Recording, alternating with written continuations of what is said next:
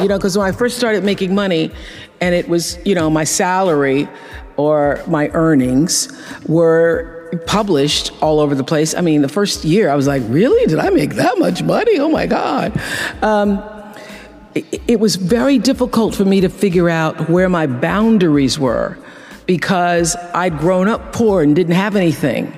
So it's easy when you don't have anything and people ask you for money. And they say, I need $500. You say, I don't have it because I'm just trying to get my rent paid. It's harder when your multi-million-dollar salary is now in the paper and you get a lot of friends and cousins you didn't have before. So how do you set boundaries for yourself? I was having trouble setting boundaries for myself for even strangers. People would just show up at my door in Chicago and say, Oprah, I left my husband, please help me. And I would, because she knows I have it. So don't try that now, though, okay? Don't try that now. I figured it out.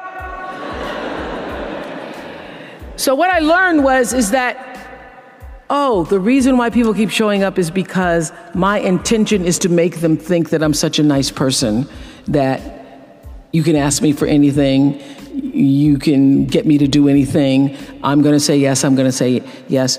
So when Stevie called me this time, I thought I'd try out my first no on Stevie. Let's start big. He wanted me to donate some money to a charity, and I didn't want to donate to the charity because I have my own charities and I care about a lot of people. But the problem is when you have money, everybody thinks you just want to give to everything. So every letter I ever get starts with, we know you love the children. Yes, I do love the children, but somebody else is going to have to help the children. So I said to Stevie, no. And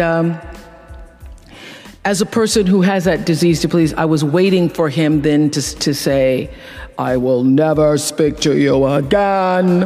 I will never call you. I will never sing a song for you. And he didn't. He just said, okay. Okay? Okay, it's okay? He said, okay, check you later. And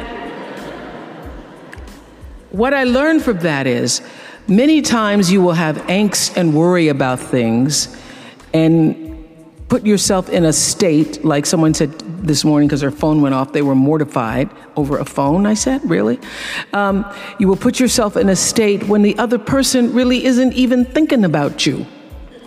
So learning that I could specifically determine for myself what the boundaries were for me, what I wanted to do, give my money, give my time, give of my service to who I wanted to give it to when I did, that I get to make that decision. And just because you get 100 requests a week doesn't mean you have to try to fulfill all of that. Just because you have all of these demands on your time and on you doesn't mean that you have to say yes. You get to decide because you're the master of your fate. The captain of your soul, as William Ernest Henley said in Invictus. And understanding that really changed the meaning of my life in that I was no longer driven by what other people wanted me to do, but took charge of my own destiny, making choices based upon what do I feel is the next right move for me. Quincy Jones had, I would not even say an important role. I would say the role in my acting career. Quincy Jones discovered me. And it's so interesting to me because when I was working as a television newswoman in Baltimore, and really all I wanted to do was be an actress, but I was doing television. And I felt at the time, well, I can't quit this job because this is what everybody else wants to do. And if I quit this job, what am I going to do? And I was going to a speech coach at the time that the station had sent me to. The broadcasting school, they sent everybody to the same woman. And I was telling her, I really don't want to do this. What I really want to do is act. And she says, my dear, you don't want to act. Because if you wanted to act, you'd be doing it. What you want to be, my dear, is a star. Because if you wanted to act, you'd be waiting tables in New York. And I thought, now, why am I going to wait tables if I'm already working in TV? So I said, well, what I think is going to happen is I will be discovered because I want it so badly. Somebody's going to have to discover me. And she said, you just dream. You dream, you're a dreamer. So when it happened, I called her up. I said, you will not believe this. I got discovered. And it really was a discovery. It's like one of those Lana Turner stories, only it wasn't a drugstore. He was in his hotel room. Saw me on TV. It was unbelievable. So the interesting thing about that is that I truly believe that thoughts are the greatest vehicle to change power and success in the world. Everything begins with thoughts. I mean, the chairs that we're sitting in, the room that we're in, all started because somebody thought it. So I thought up The Color Purple for myself. I know this is going to sound strange to you. I read the book. I got so many copies of that book. I passed the book around to everybody I knew. If I was on the bus, I'd pass it out to people. And when I heard that there was going to be a movie, I started talking it up for myself. I didn't know Quincy Jones or Steven Spielberg or how on earth I would get in this movie. I'd never acted in my life, but I felt it so intensely that I had to be a part of that movie. I really do believe I created it for myself. I wanted it more than anything in the world and would have done anything to do it. Anything to do it. Turn your wounds into wisdom. You will be wounded many times in your life. You'll make mistakes. Some people will call them failures. But I have learned that failure is really God's way of saying, excuse me, you're moving in the wrong direction. It's just an experience.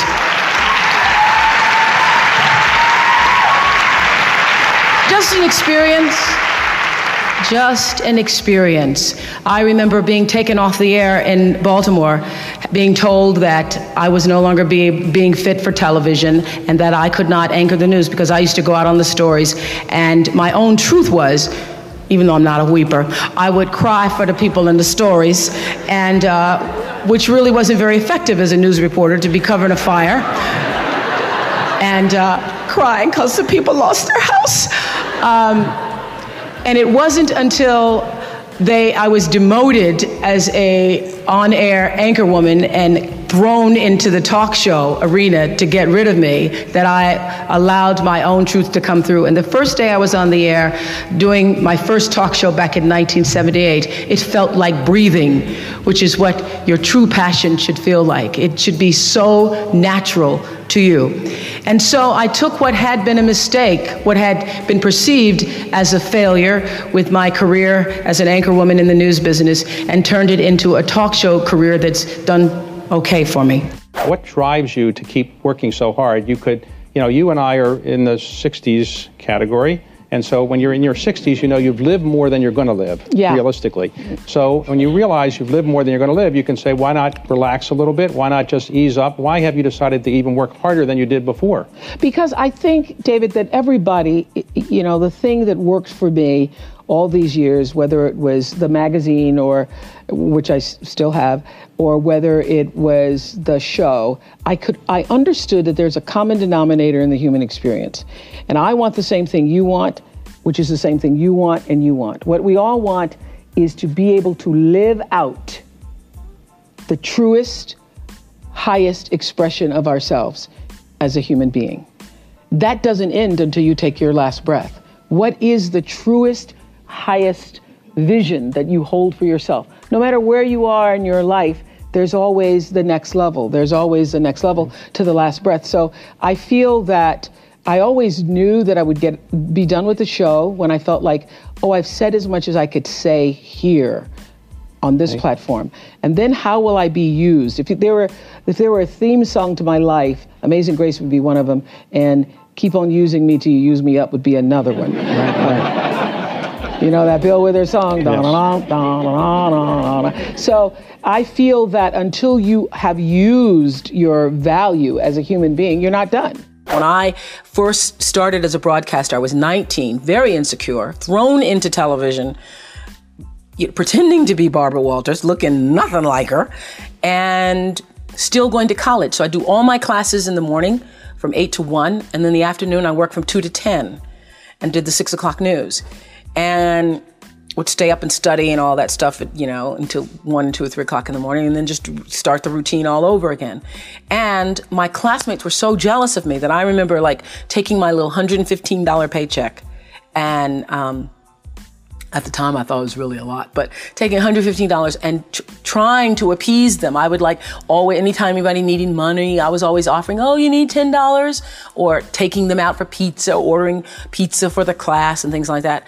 That whole disease to please, that's where it was the worst for me, I think, because I wanted to be accepted by them and could not be, because first of all, I didn't have the time. They wanted me to pledge, and I didn't have the time to pledge. I didn't have the time to be a part of all the other college activities or a part of that whole lifestyle.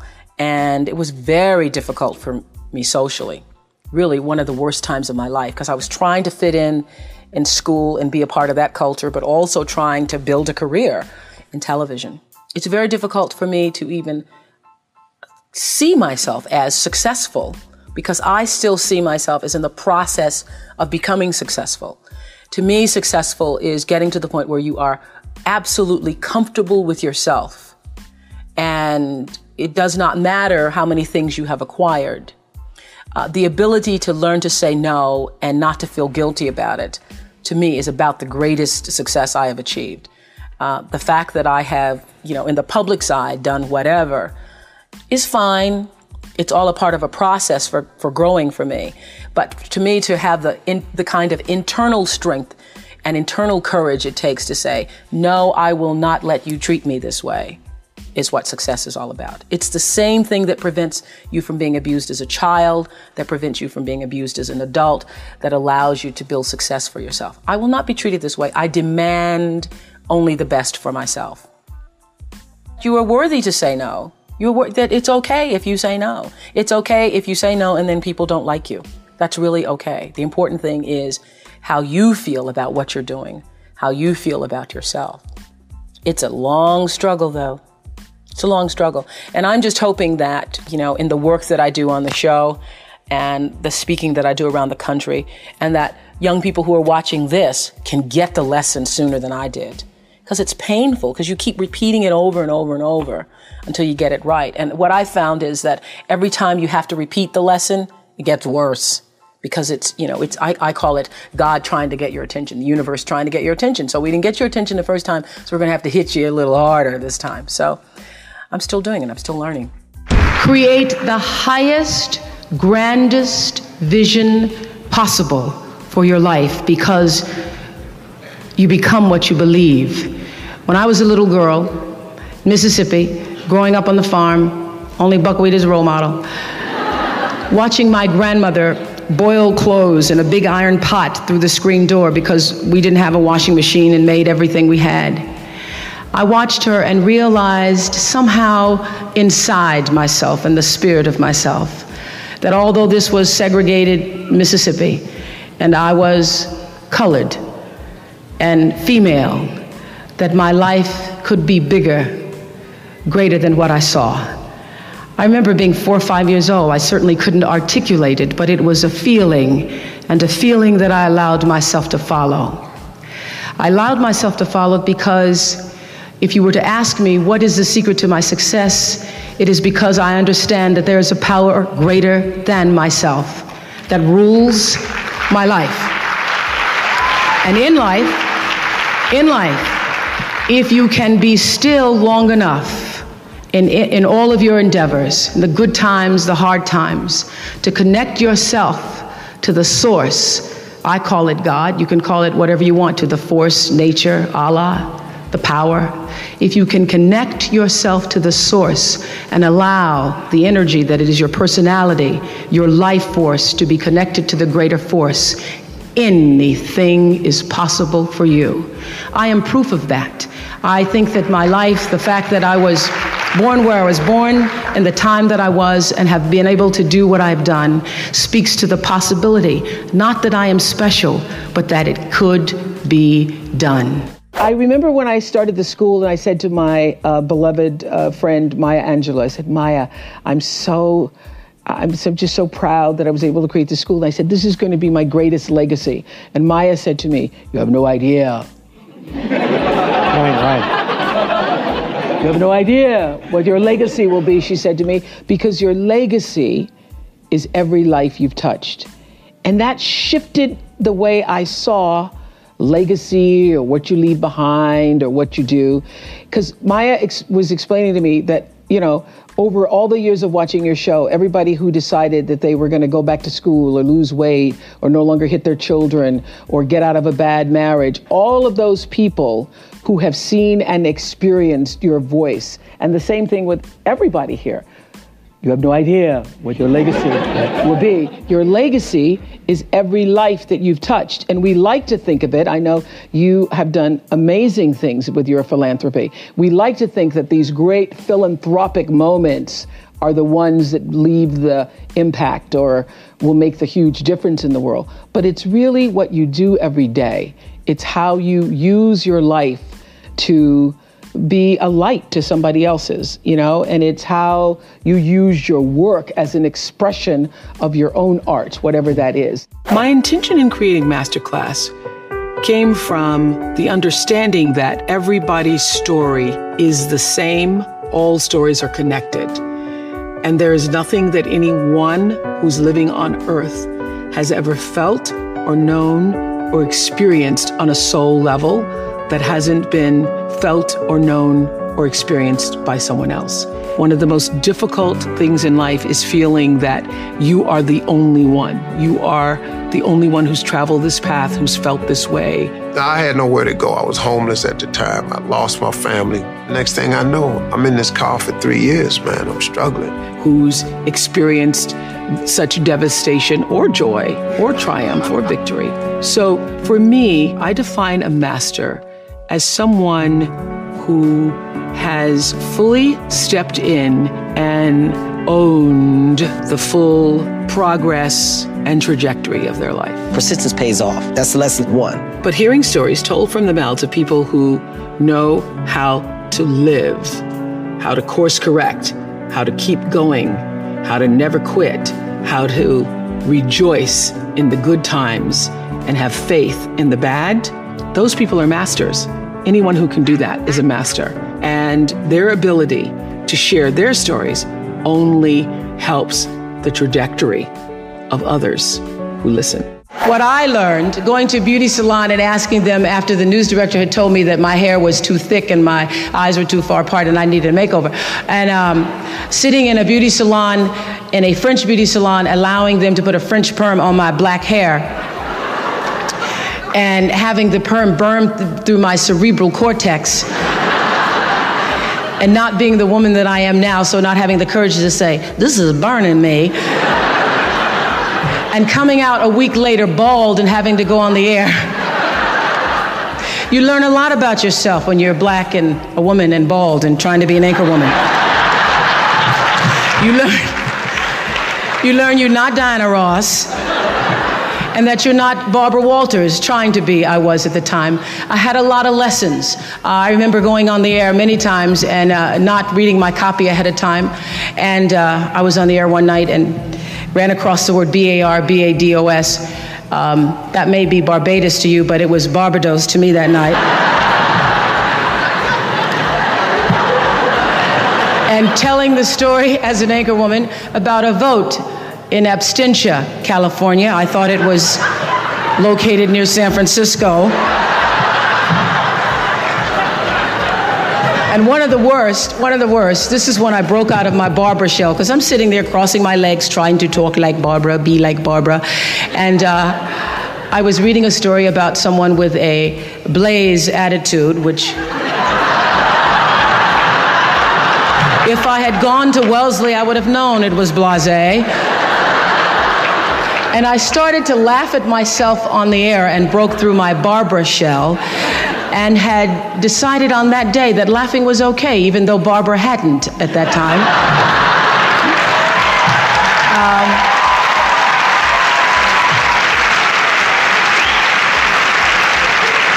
And it was through my series of mistakes that I learned that I could be a better Oprah than I could be a better Barbara. And I allowed Barbara to be the mentor for me, as she always has been.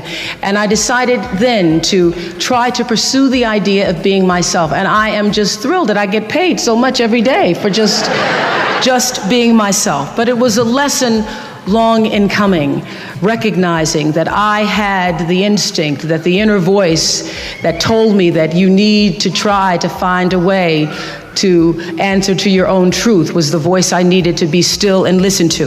Get this, this is just, remember this, because this will happen many times in your life. When people show you who they are, believe them the first time, not the 29th time. That's particularly good when it comes to men's situations, because when he doesn't call back the first time, when you're mistreated the first time, when you see someone who shows you a lack of integrity or dishonesty the first time, know that that will be followed by many, many, many other times that will, at some point in life, come back to haunt or hurt you. When people show you who they are, believe them the first time. Live your life from a point of view of truth, and you will live your life from truth, and you will survive everything. Everything. I believe even death. You will survive everything if you can live your life from a point of view of truth. Close your eyes for a moment, will you please?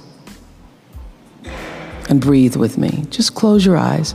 And if you will, put your thumb to your middle finger and gather your other fingers around, and let's feel the vibration and pulse of your personal energy as you take 3 deep breaths with me. Inhale. And as you exhale, just feel the vibration, energy, blood pulsating through your body, through you. And another inhale.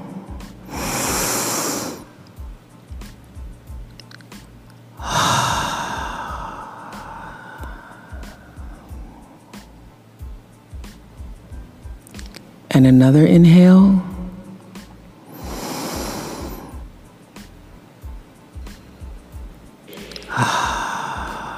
And keep your eyes closed. And let's just think about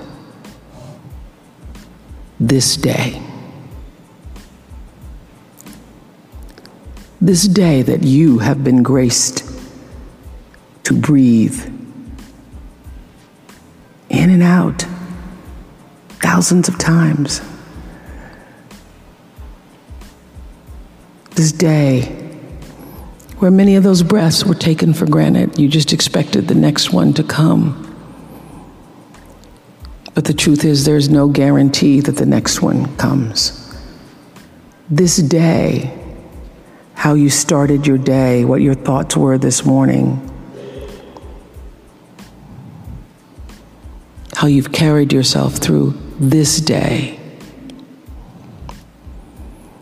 how you've been allowed to have encounters and experiences, some challenging, some more life-enhancing,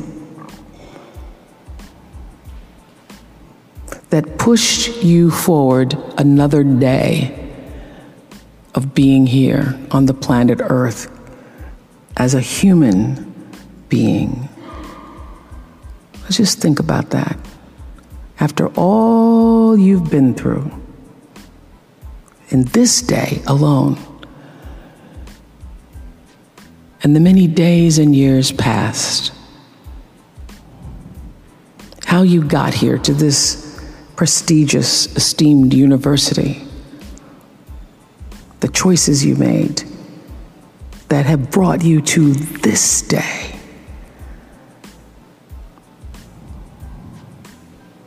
Open your heart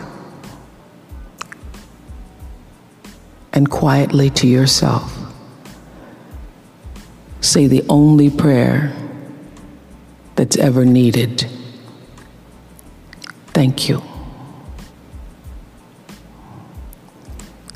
Thank you. Thank you. You're still here. And you get another chance this day to do better and be better. Another chance to become more of who you were created and what you were created to fulfill. Thank you.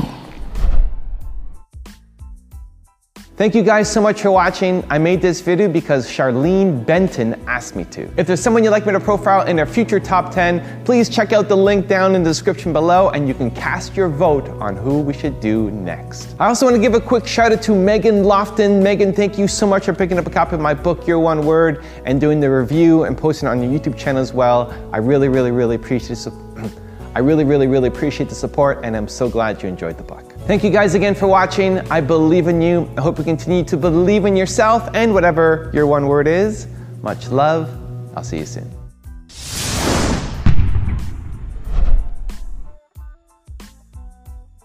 I have paid attention to my life because I understand that my life, just like your life, is always speaking to you, where you are, in the language, with the people, with the circumstances and experiences that you can understand and interpret if you are willing to see that always life, God, is speaking to you. Now, it took me a while to actually really get this and to understand it, but once I did, I started paying attention to everything.